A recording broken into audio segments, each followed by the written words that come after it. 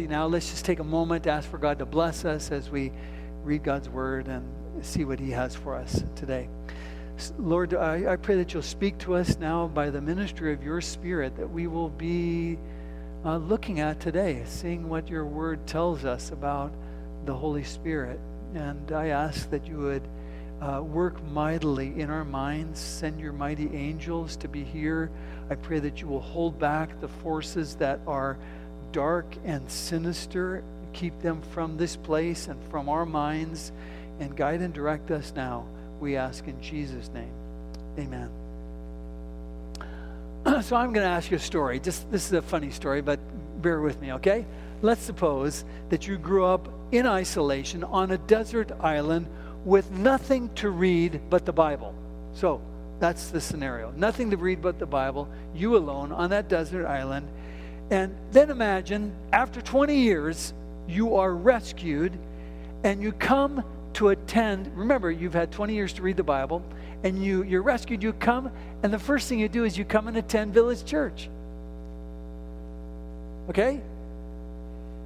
Now, it could be Village Church or any Christian church for that matter. It doesn't really matter. But chances are, if you were here after 20 years of reading the Bible all by yourself on a desert island, you would be shocked. You would be shocked. Now, why? Well, there are probably a whole lot of reasons why you would be shocked. But in particular, I think you'd be stunned by the apparent absence of the church, of the Spirit in the church, of the Holy Spirit being manifest in any particular way among us. I think you would be shocked by that. Now, we're at fundamental number 5 in our series about the Holy Spirit, and we're journeying through the core teachings of Scripture. And this is a long journey. It's going to take us most of this year to complete, but it's an important excursion, I believe, because as we examine the key issues of the narrative of Scripture, we're going to be blessed, we're going to be enriched, we're going to be inspired and deepened as we connect our lives with these important truths that God gives us. So maybe you're wondering about the title, Nuts. What is that about? So full confession. I owe my acronym, the title, to my good friend, Bible scholar, and college place, high school physics, calculus, math teacher, and esteemed member of the men's Bible study on Wednesday night right here in the youth room, Gordon Smith, who constantly rocks my mind with great thoughts from God's Word. And at our study, just this last week, Gordon said the Holy Spirit is nuts. Well, sort of like that. I'm not sure exactly how he said it, but NUTS is an acronym that he gave us regarding the Holy Spirit, and he said, never underestimate the Spirit. That's what it means. There should be a slide. It should be coming. There it is. Never underestimate the Spirit. That's what NUTS mean, and that's what we're going to be talking about today in our study. Never underestimate the Spirit. Now, unfortunately, we've underestimated the Spirit. That's what we've done. We're guilty of that. And we'll find that we have done that, unfortunately. The Seventh-day Adventist Church, as you know, has no creed. We have nothing that we have stated as in creedal form, because we believe that truth is progressive. We believe that we should be, as a church and as individuals, ever growing, ever learning in our understanding of God. And this is certainly the truth for this study that we'll have today on the Holy Spirit. Here's the distilling of the Bible truth in our fundamental belief. We'll just read it together. It says, God the eternal Spirit was active with the Father and the Son in creation, incarnation, and redemption. He is as much a person as are the Father and the Son. He inspired the writers of the Bible. He filled Christ's life with power. He draws and convicts human beings, and those who respond, he renews and transforms into the image of God. Sent by the Father and the Son to be always with his children, he extends spiritual gifts to the church, empowers it to bear witness to Christ, and, in harmony with the Scripture, leads it into all truth. Boy, that's a lot, isn't it? That's what the Holy Spirit does. That's why we should say, nuts. Never underestimate the Spirit. As I said, though, unfortunately, that's exactly what we've done. That's exactly what we've done. We've not just underestimated the Spirit, He's all but missing in our lives and in our church. Let me give you proof. Let me give you proof. So, you may be wondering, what am I talking about? Well, on that deserted island, you've been studying the Bible for 20 years, and you've been convinced that from Scripture, the Holy Spirit is absolutely essential to our Christian experience. It's as essential to our Christian experiences is as air is to our life, our physical life, staying alive. And we're gonna run here through a lot of scriptures. So hold on and take some notes if you want to. But we're going to go through a lot of scriptures just to see, because this is what you learned for 20 years on the island about the Holy Spirit. You came in some of the first words of the Bible that you read. You discovered that indeed the Holy Spirit is co-creator. Genesis chapter 1, verse 2. Now the earth was formless and empty, and the Spirit of God was hovering over the waters. And then when it says humanity was formed, in verse number 26, it says, let us make man in our image. The Holy Spirit involved. Then the book of Job says, the Spirit of God has made me. The breath of the Almighty gives me life. So Holy Spirit is creator. Holy Spirit is life giver. Speaking of God, the psalmist said in Psalm 104, verse 30, when you send your Spirit, they are created. Just take that in. The Spirit of God, who is eternal, part of the Trinity, He brings things into existence from nothing. He brings order from chaos. He maintains order in the universe. That is the work of the Spirit. Now, on that island, as you studied, through the Bible, the Old Testament alone taught you so much about this. A lot of times we think the Old Testament doesn't have much to say about the Spirit. Oh, it does. It does so much. The Spirit is the active agent in creation. The Spirit is also the active agent in recreation, restoring. Everything was good from the hand of God. Everything that God made was good. But into that beauty came the ugliness of sin. And God's recreating, restoring power was the Spirit of God. Notice what it says in Isaiah chapter 32, 14 and 15. The fortress will be abandoned. The noisy city deserted. Citadel and watchtower will become a wasteland forever. The delight of donkeys, a pasture of flocks. Till the Spirit is poured out on us from on high. And the desert becomes a fertile field. And the fertile field seems like a forest. You see, the Spirit recreates. The power of the Spirit is what brought creation into being and into order. And the Spirit of God is the recreating, restoring power from chaos of sin and the chaos of human disobedience. That is the work of the Spirit of God, both in the world and in our individual lives. That's what the Spirit of God does. The Spirit of God, for example, in the Old Testament still, came on Saul, who was anointed the first king of Israel. And as the Spirit of God came on him, he began to speak in prophetic words.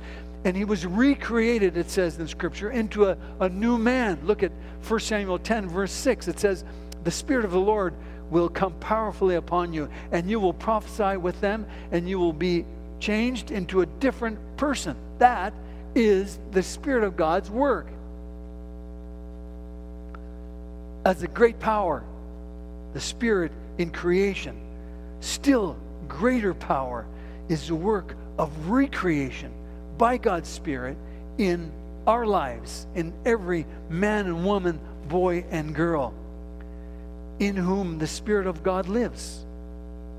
When Pharaoh entrusted the leadership of his kingdom to a man named Joseph, he said this. Pharaoh said this, Exodus 41:38. Can we find anyone like this man? One in whom is the what? Spirit of God. It's the Spirit of God that brings about change in a person's life, that restores and creates life.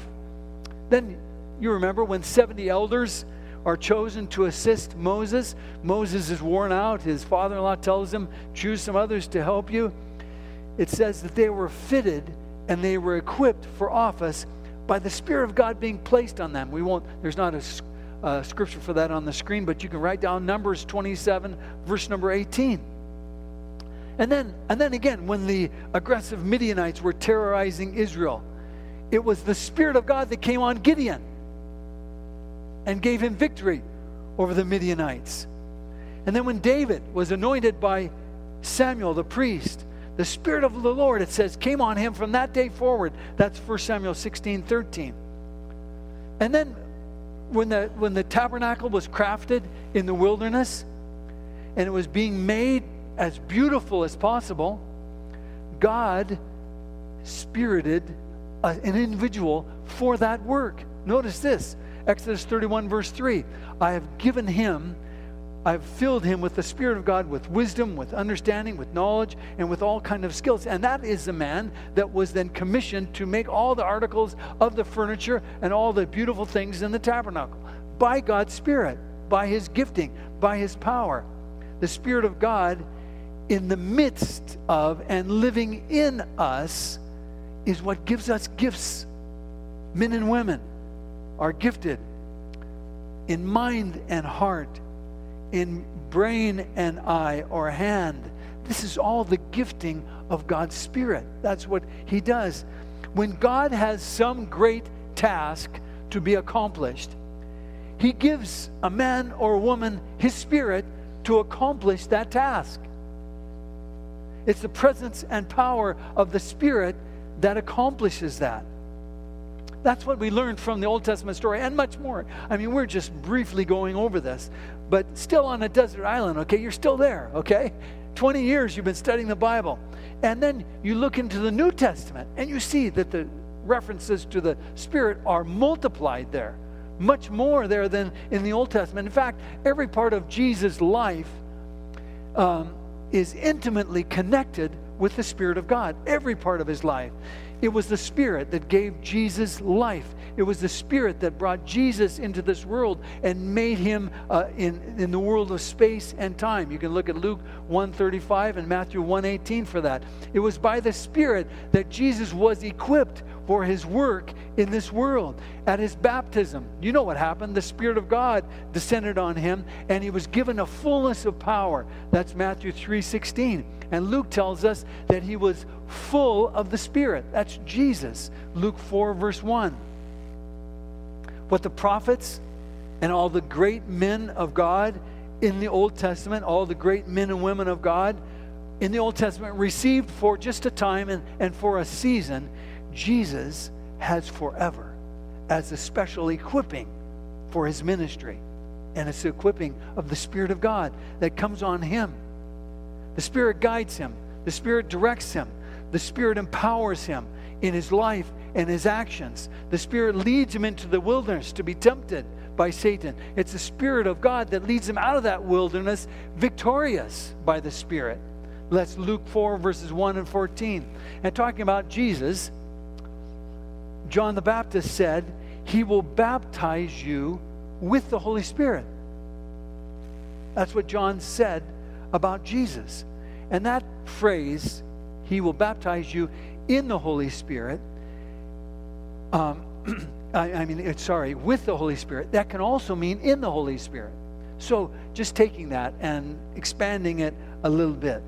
To baptize means to dip, or to like dipping clothes in some dye to color them. And this picture, I think, is powerful for us as we think about it.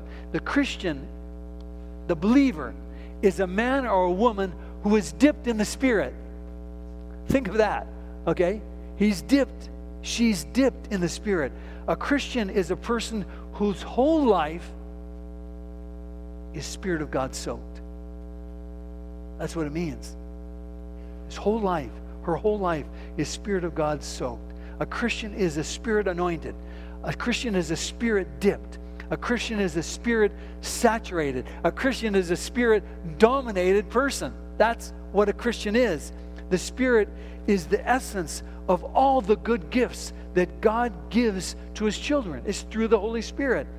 Luke chapter 11 verse 13 says, if you then, though you are evil, know how to give good gifts to your children, how much more will your Father in heaven give He wants to give you the best gift. I mean, He says good gifts, and then He says one, and that's the Holy Spirit, because that's the best. If you have the Holy Spirit, you have everything you need. Jesus is saying that the Holy Spirit is God's best gift. It's His supreme gift that He gives us, His children.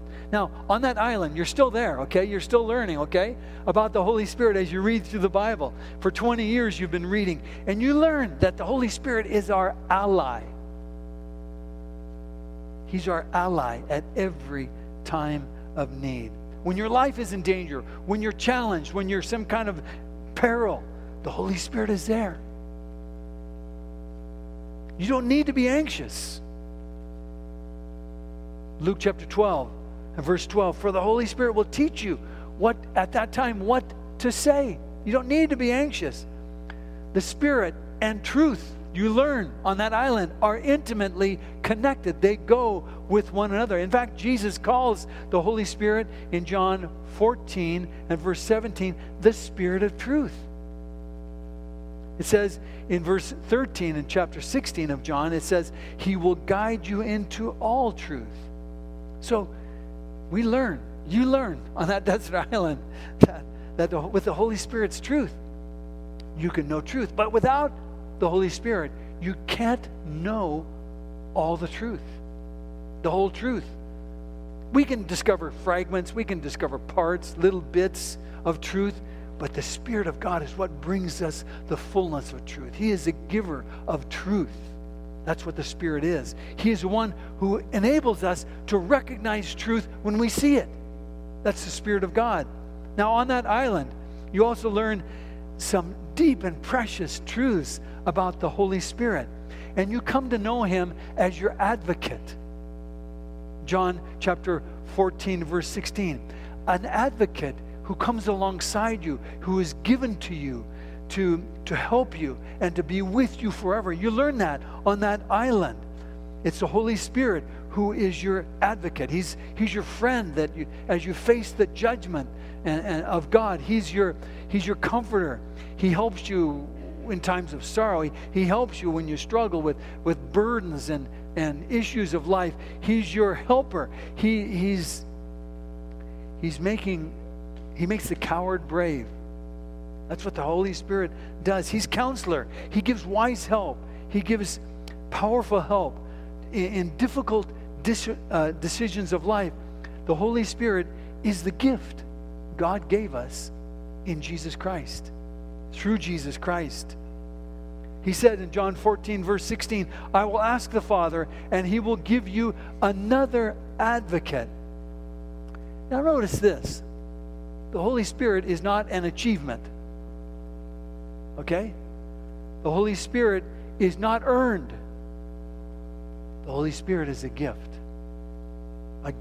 God gives us. The gift of the abiding presence of Jesus Christ. That's what the Holy Spirit is.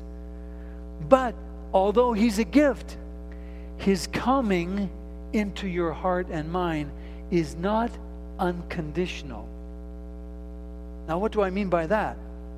Well, the Holy Spirit won't force Himself on you. You see, the Holy Spirit, God, is not obnoxious like I am sometimes, okay? The Holy Spirit is not obnoxious. The Holy Spirit is never demanding. The Holy Spirit is always courteous. And so His coming is conditional. You have to want Him. You have to ask Him. You have to seek Him.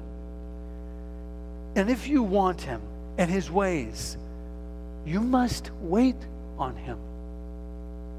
You must seek for Him. But if you'll do that, even in the midst of trouble, even in the midst of doubt, even in the midst of your failure, if you will do that, if there is a longing in your heart, a desire, even in the midst of sin, the Holy Spirit is there. The Holy Spirit is there. The Spirit comes. Now, you're still on the island, okay? You're still learning, okay? You're still growing. You're still reading the story. And you go from the story of Jesus and the Spirit, and you go into the story of the early church and the Spirit. The early church, the book of Acts. And as you read the book of Acts, you think, this book shouldn't be called the Acts of the Apostles. This book should be called the Acts of the Holy Spirit. That's what it should really be, because that's really who's doing it. That's the power behind it. You realize that this book it would better be labeled the Acts of the Holy Spirit. When Jesus left earth and ascended to heaven, this is what He promised. Acts chapter 1, verse 8, "But you will receive power when the Holy Spirit has come upon you, and you shall be my witnesses in Jerusalem, in Judea, Samaria, to the ends of the earth." So the Holy Spirit, Jesus said, is the principal actor, planting, growing, developing, gifting the Holy Spirit. The early church. The Holy Spirit was the one who gave the disciples boldness to proclaim the message of the risen Christ. You can see that in Acts chapter 13. Thousands came to Him to know Jesus as Savior when Peter preached, and they became part of the church. And the Holy Spirit gave believers insight. The Holy Spirit gave believers wisdom into the Scriptures to understand them in ways they had never understood them before. It was the Spirit of God that did that. And He gave them the power to communicate that. Every decision the church made, the early church made, was by the help and inspiration of the Holy Spirit. Every decision it made. Philip is told to go approach that Ethiopian eunuch by the Spirit of God. Peter is told to go with Cornelius to his house by the Spirit of God. The Spirit of God guides and directs and instructs the decisions of that earliest council of the church that happened as they talked about, what do we do with these Gentile believers? It was the Spirit of God that directs the decision that comes to them as they meet together in Jerusalem. The Spirit of God made the church a missionary church.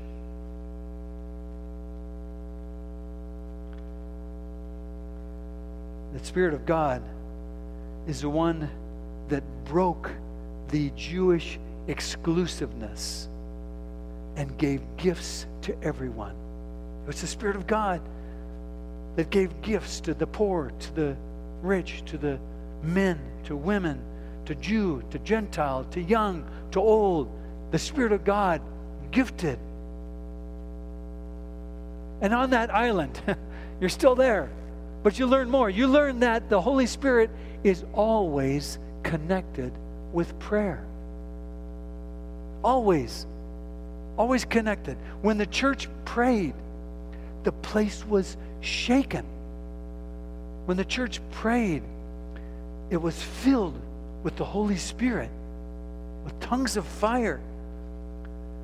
And the Holy Spirit, you learned, prays with us and prays for us. Romans chapter 8, verse 26, it says, we do not know what we ought to pray for, but the Spirit Himself intercedes for us through wordless groans. Isn't that beautiful? We don't know what to pray. We don't know how to approach, but the Spirit of God is doing that. I may not know what to pray. I may not know what to do. But the Holy Spirit knows our hearts. The Holy Spirit knows God. He is God. And as we listen to Him and follow His promptings, we are led, we are blessed, we are encouraged. Did you know? You learn this on the island, that you're actually a temple of the Holy Spirit. That's what Paul said in 1 Corinthians chapter 6, verse 19. Do you not know that your bodies are the temples of the Holy Spirit who is in you, whom you have received from God? You're not your own. You're bought with a price. Therefore, glorify God with your bodies. Imagine that.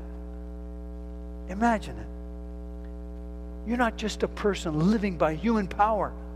You're not just a person living by human will. The Spirit of God lives in you, blesses you, strengthens you. And then,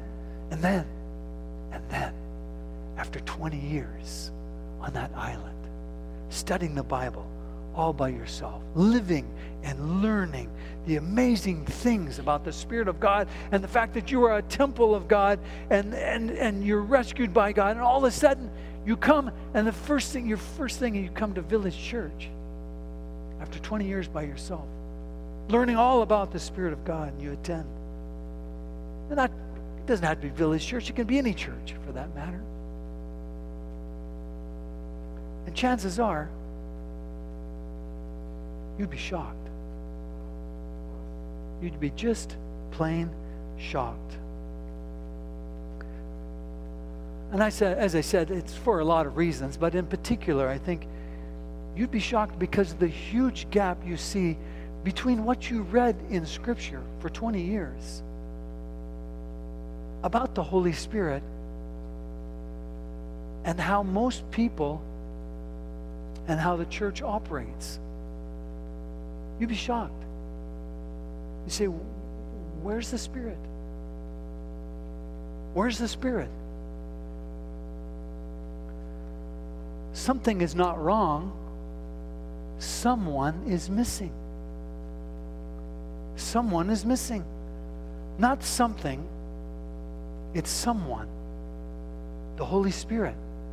And if I were Satan, okay, I'm glad. Just to let you, some of you may think I am inspired sometimes that way, but I am not.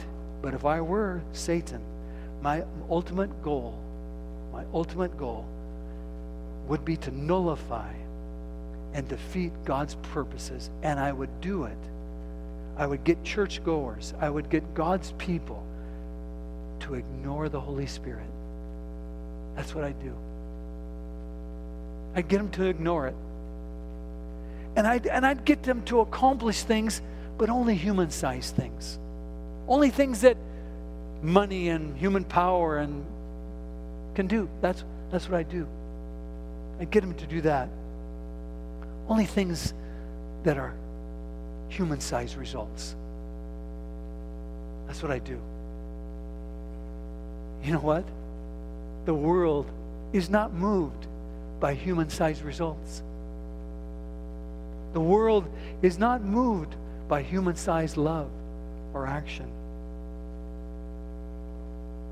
The world is looking for evidence of something supernatural. Something supernatural. Something like forgiveness being extended. Reconciliation happening. Habitual sins being overcome. Relationships being restored. Love prevailing. That's what the world is looking for. The Holy Spirit is absolutely vital to us today. If the Holy Spirit moves, nothing can stop Him. If He does not move, nothing much is going to happen. No matter how much effort or how much money we put into it, nothing much will happen.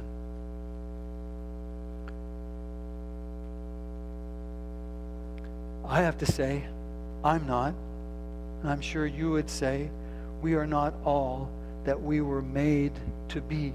Our church, in our church, everything in our lives, everything in our church, I hate to say it, but it can pretty much be explained by money, programming, and hard work.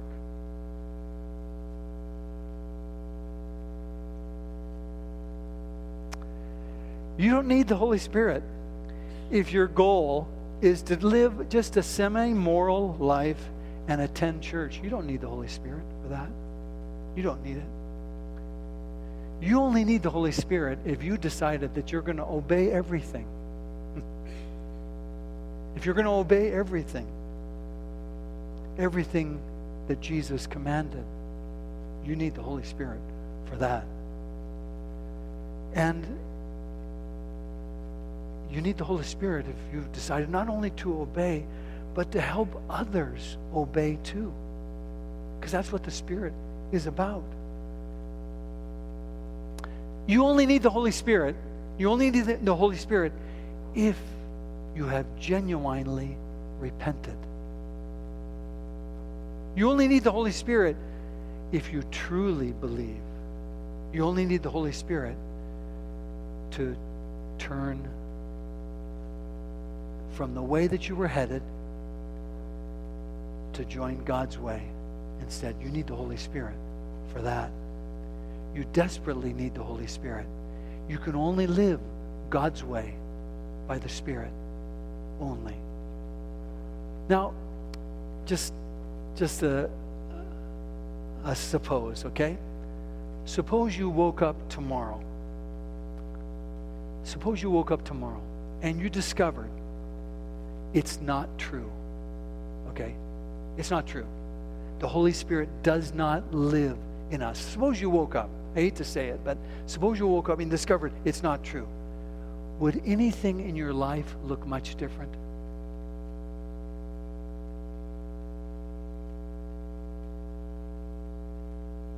Would anything in your life look much different?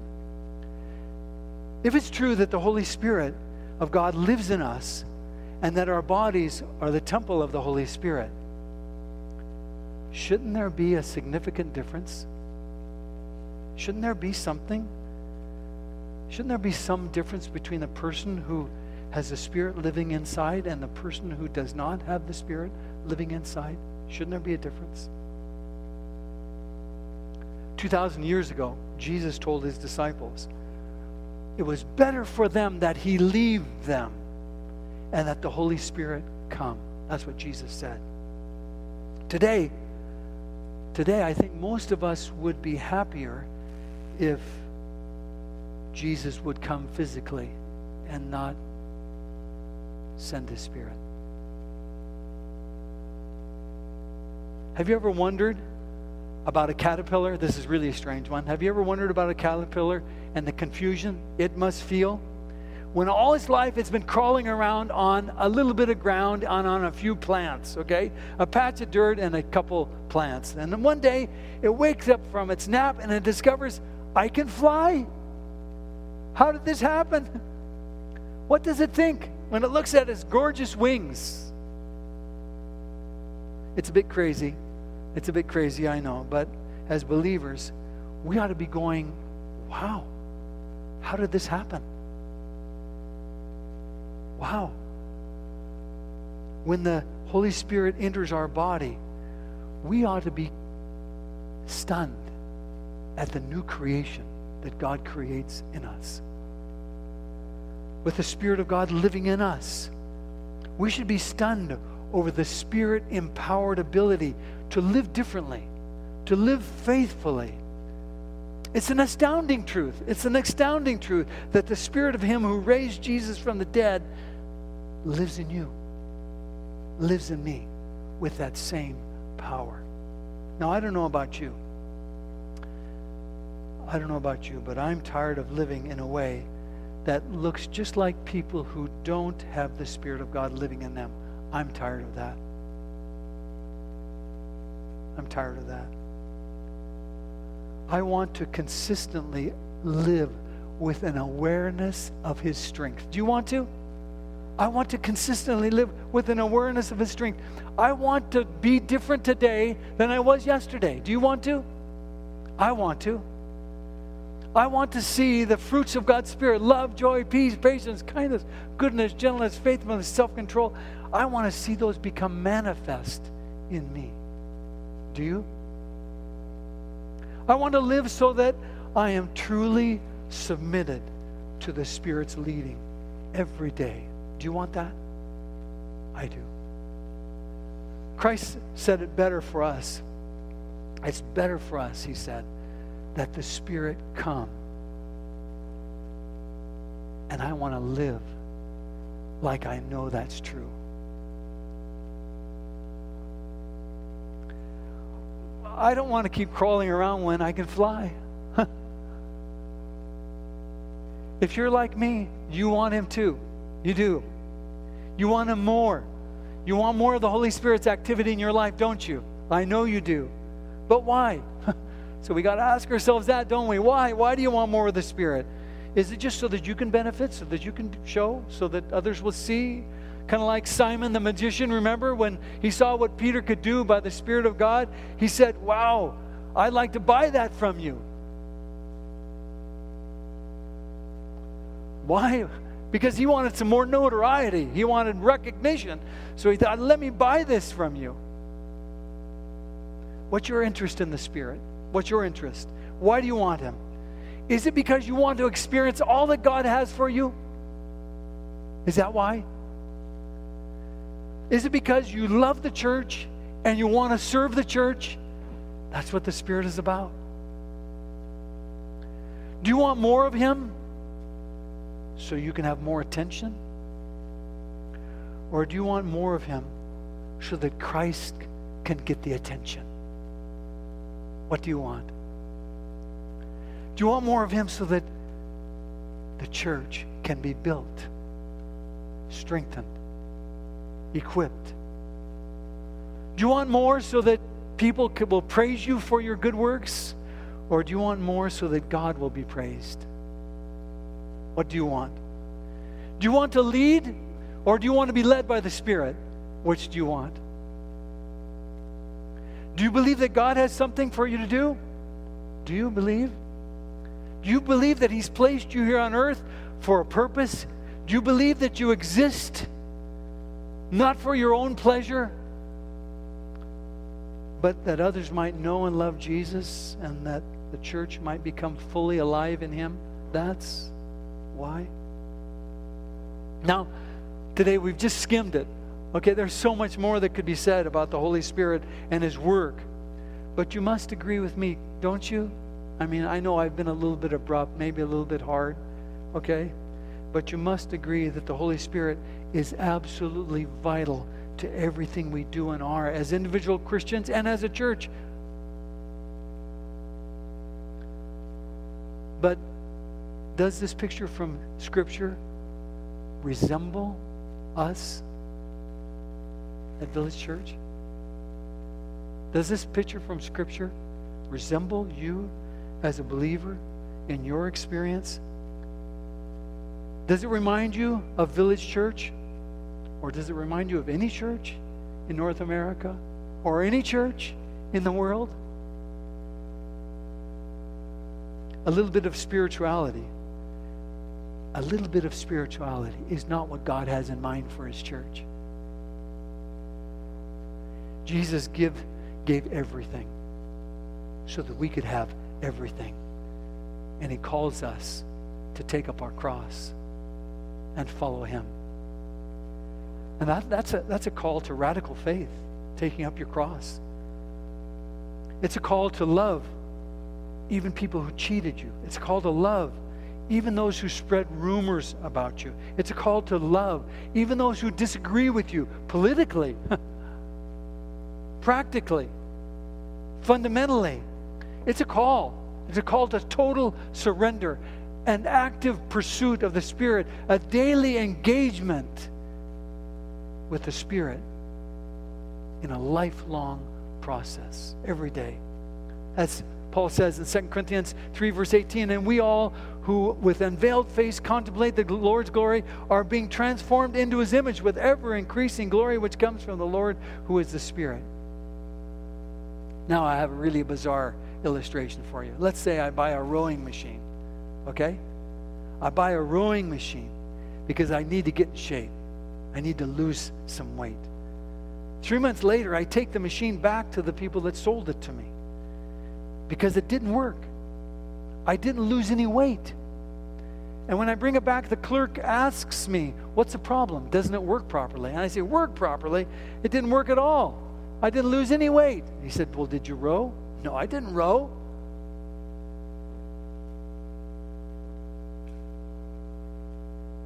It's a silly example, but it's sort of like you and the Holy Spirit. It is. Freedom and healing usually are not something that's done to you like you're zapped from heaven. Did you hear me? It usually doesn't happen. Sometimes it works that way. Sometimes it is a miraculous, instantaneous, and it's done. God is capable of that. But usually God asks us to play an active role, doesn't he? He asks us to be involved in the journey toward wholeness. And he invites us to participate, not because he needs our help. He can do it alone. He doesn't need our help, but we need to help. We need to help. That's why. He wants us to grow. He wants us to mature. He wants us to become strong in him. Living by the Spirit means a habitual, continual, active interaction with the Holy Spirit. You can't just look at that rowing machine. You got to get on it. Right? And it's not goodness by effort, okay? It's goodness by grace. God working in you. Now, just for one last illustration, suppose I bake a loaf of bread. I like to do that. Suppose I bake a loaf of bread. And you ask me, which is more important, the flour or the leavening, the yeast? Which is more important? You ask me that. And I look at my loaf, and what do I say to you? Anybody? Both. Both are important. You can't have a loaf of bread unless you have both flour and yeast. You got to have both. It's the same way in our lives with God's Spirit. God is real. God is moving. But we got to respond. We got to say yes, don't we? Like yeast and flour, both are necessary, but both God's action and our response are necessary. In Philippians, Paul says it this way: continue to work out your salvation with fear and trembling, for it is God who works in you to will and to act in order to fulfill his good purposes. Now look at that verse really close for a minute. I know you've seen it before. Maybe you're onto this. But look at the contradiction there, okay? Paul says, work out your own salvation. Now that sounds like works. That sounds like it's up to you. Then he says, for it is what? God who is at work in you. Yes, it takes both. Flour and yeast. God is at work in you. And yes, there is a work for you to do. The Spirit empowers you to do that work. And yes, you do that work by the Spirit's empowerment. It requires of you, of me, continual engagement, wrestling, growing in how to live the Holy Spirit life today. Not just today, tomorrow, the next day, 10 years, right now, this place, this time. Will you say yes to God's Spirit? I'm asking you. There's a little place for you to sign the sheet today, and I'm asking you for a commitment. Will you say yes to the Holy Spirit today? Not tomorrow, not in a week, today. God's work in your life through his Spirit, cooperating with him. Will you believe, like it says, in God the Spirit, helper, advocate, teacher, guide, who renews, gifts, empowers, transforms, and leads me into all truth. Sign that, keep it forever, and live by the Spirit, and bring honor and glory to God. Let's pray. Father in heaven, thank you so much for your goodness, your ministry in our lives. Thank you for the Holy Spirit. I just want to confess, I have been neglectful. I have been unmindful. I have not allowed you to do the work that you want to do in me. And I pray that you would forgive me, forgive all of us, and renew us today, O Lord. Make us new. by your Spirit. And then do a work that only you can do. We have money, we have programs, we have time and talent, but Lord, we don't want any of that. We want you to do a work here. And we yield to you now to do that work. And we ask it in Jesus' name.